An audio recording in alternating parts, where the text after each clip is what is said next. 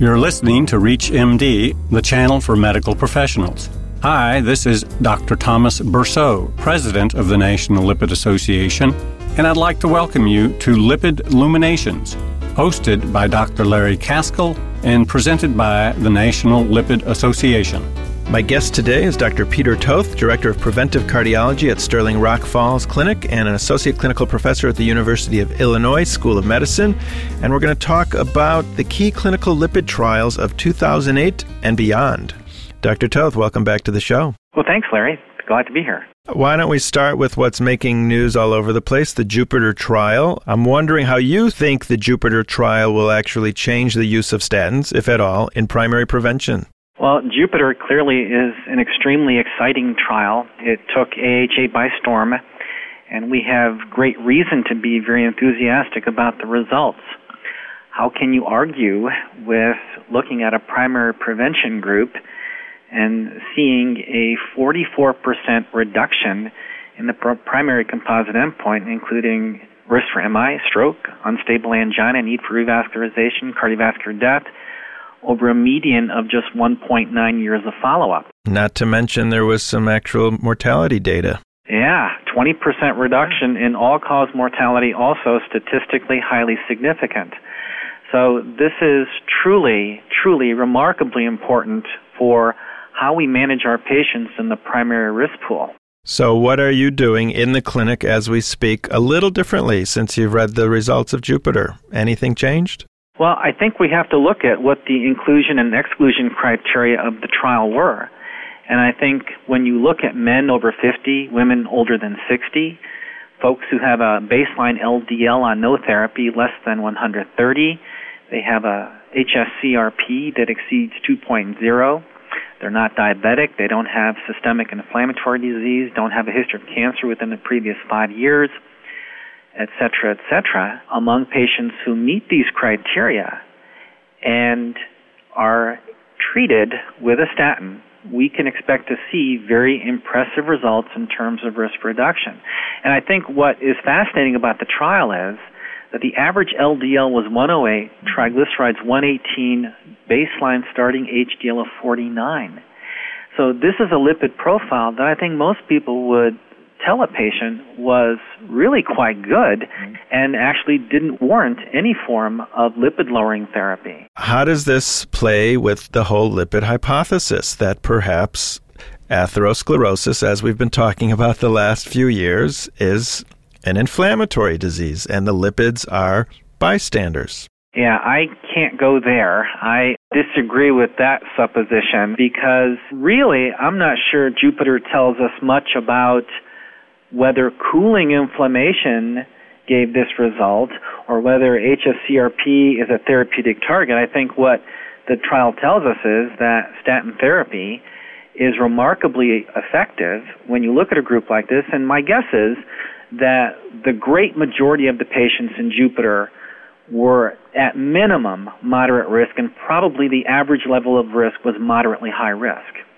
And so ATP3 in its addendum has already instructed us that among patients who are of a moderate high risk, when you look at Framingham risk scoring, bottom line, it's your therapeutic option to drop their LDL below 100. And when you look at the data, really HDL didn't change much. You had a huge drop in LDL with the rosuvastatin at 20 milligrams daily going from 108 to on average 55.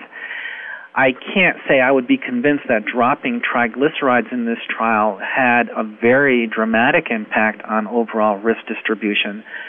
So I would still have to favor the hypothesis that the bulk of the risk reduction we're witnessing in this trial really was due to the LDL reduction, which was a huge, whopping reduction going from 108 to 55 among patients with predominantly moderately high risk.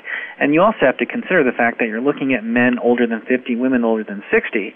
So if you did some form of imaging, odds are good, at least in a percentage of the patients, you would see occult disease. Sure. So where do you see CRP now? Do you see it as a screening test? Do you see it as a therapeutic target? How are you going to use it differently? Well, I see it as a screening test, and we do have nationally defined guidelines as expounded upon by CDC, AHA, And I think those guidelines were really quite reasonable. And so Jupiter shows us, and actually one of the tenets of the trial were, why bother treating people with a CRP, as we see in AVCAPS, a CRP that was very low with a low LDL, because you're really not going to see any type of a benefit. AVCAPS already showed us that. However, if you look at a population with a relatively low LDL here, less than 130, and a CRP that is defined as high as being greater than 2.0 in AVCAPS, TEXCAPS, which was also a primary prevention study, that did lock in a subgroup of patients who did experience remarkable benefit from lovastatin therapy over an average follow-up of about 4.5 to 5 years. So that was the starting tenet, and then Jupiter took it farther. So do I think that screening with CRP is valuable in patients of moderate risk consistent with the guidelines? And I would say absolutely. Jupiter does lock that in very, very nicely. And remember, the bulk of the patients in Jupiter were at least moderate risk. So I think Jupiter supports the existing guidelines. But again, does Jupiter tell us whether or not you should check a CRP in a low-risk population? No, it doesn't tell us that. So I think the guidelines still hold. If someone is low risk, we still don't have much reason to check a CRP, but if they're high risk, we also don't have much reason to check a CRP because you should already be assessing global cardiovascular risk burden and treating patients very, very aggressively to move their projected level of risk for heart CHD events downward. If you've just tuned in, you're listening to Lipid Illuminations on ReachMD XM160, the channel for medical professionals. I'm Dr. Larry Kaskel, and I'm speaking with Dr. Peter Toth, Director of Preventive Cardiology at Sterling Rock Falls Clinic and Associate Clinical Professor at the University of Illinois School of Medicine. And we're talking about an update on key clinical lipid trials of 2008. Peter, let's move on to the ENHANCE trial, which stirred up the lipid community and the stock market substantially this year. What are some of the lessons that you have learned from the ENHANCE trial? Well, I think a key lesson from ENHANCE was we need to look at the totality of the information that we have from carotid intima media trials. To look at ENHANCE in isolation, I think, was a mistake. And certainly there was a camp that insisted upon looking at ENHANCE and trying to shoot ezetimibe therapy out of the water. But in the process, I think they did a few things. Number one, they hijacked debate on this whole thing, which is very unhealthy for medicine in general. Number two, I think it led to this false message of discouraging the use of lipid therapy in patients at risk, because actually with this trying to shoot ezetimibe down, they also, unfortunately, produced this negative light on statin therapy and lipid-lowering therapy in general, and in some camps called into question the entire LDL hypothesis, which is not a consequence we want, because we know that lipid-lowering therapy works, lipid-lowering therapy saves lives, and the last thing we need is for a group of physicians to actually bring some of this into doubt.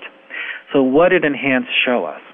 Well, the problem with ENHANCE is that you're starting with a baseline carotid IMT of about 0.7 millimeters. Very, very low. I'm not going to call that normal, but it's very, very low. You're looking at a patient population of heterozygous familial hypercholesterolemics who, for the most part, were already chronically being treated with very effective therapies. So here you got a group of folks chronically treated. Probably they would have done better looking at a group of statin-naive patients, but be that as it may, when you then compare ENHANCE to, say, ASAP or METEOR, the beginning CIMTs in ASAP were 0.92 and METEOR 1.17. So just by way of extension, you've got a lot thicker starting CIMTs. You, in all likelihood, also have considerably more lipid in the wall of the vessel to mobilize, and you have a higher likelihood of being able to detect an effect. In ENHANCE, the CIMT is very low, and bottom line is, instead of seeing regression, which is what they were hoping for, you see identical effects between high-dose simvastatin monotherapy and high-dose simvastatin combined with ezetimibe. So was it fair to expect regression? Probably not. And I think when you compare this study to Kashmir, and obviously it's very difficult to compare studies, but there too, beginning CIMT of 0.7, you're comparing atorvastatin 80 to placebo among a group of postmenopausal women. And again, it's a negative study, no effect. So I think in all likelihood the CIMT was simply too thin to detect a difference in. But I think another disservice that stemmed from interpretation of the study in the press was this suggestion that actually combination therapy with ezetimibe led to more rapid rates of CIMT progression, which was not true, because there was no statistically significant difference between groups, and moreover, the difference ultimately was 5/1000ths of a millimeter. And I would like to suggest that if anyone can explain to me what the meaning of 5/1000ths of a millimeter is over the course of the follow-up period, I would love to hear what that means. The other thing is when you tell people that the incidence of acute events or mortality was higher in the combination therapy group when there's statistically no significant difference, and you're talking about differences of 2 versus 1 and 3 versus 2, that again I think is a profound disservice and it's very misleading. Let's move over to a different disease state, and based on recent studies looking at glucose control in terms of how it will affect cardiovascular events, what have we learned this year, and what do we hope to learn in the very near future? Well, I think we've seen 3 very interesting findings. And I think the most important thing that we learned from long-term extension studies from the Diabetes Control and Complications trial, which looked at type 1 diabetics, and also from the United Kingdom prospective diabetes study, which of course looked at type 2 diabetics. When you do longer-term extension studies after the trials have concluded, you see 2 phenomena. Number one, you see that the less aggressive groups are treated just a little bit more aggressively, and the more aggressively treated groups wind up being treated somewhat less aggressively.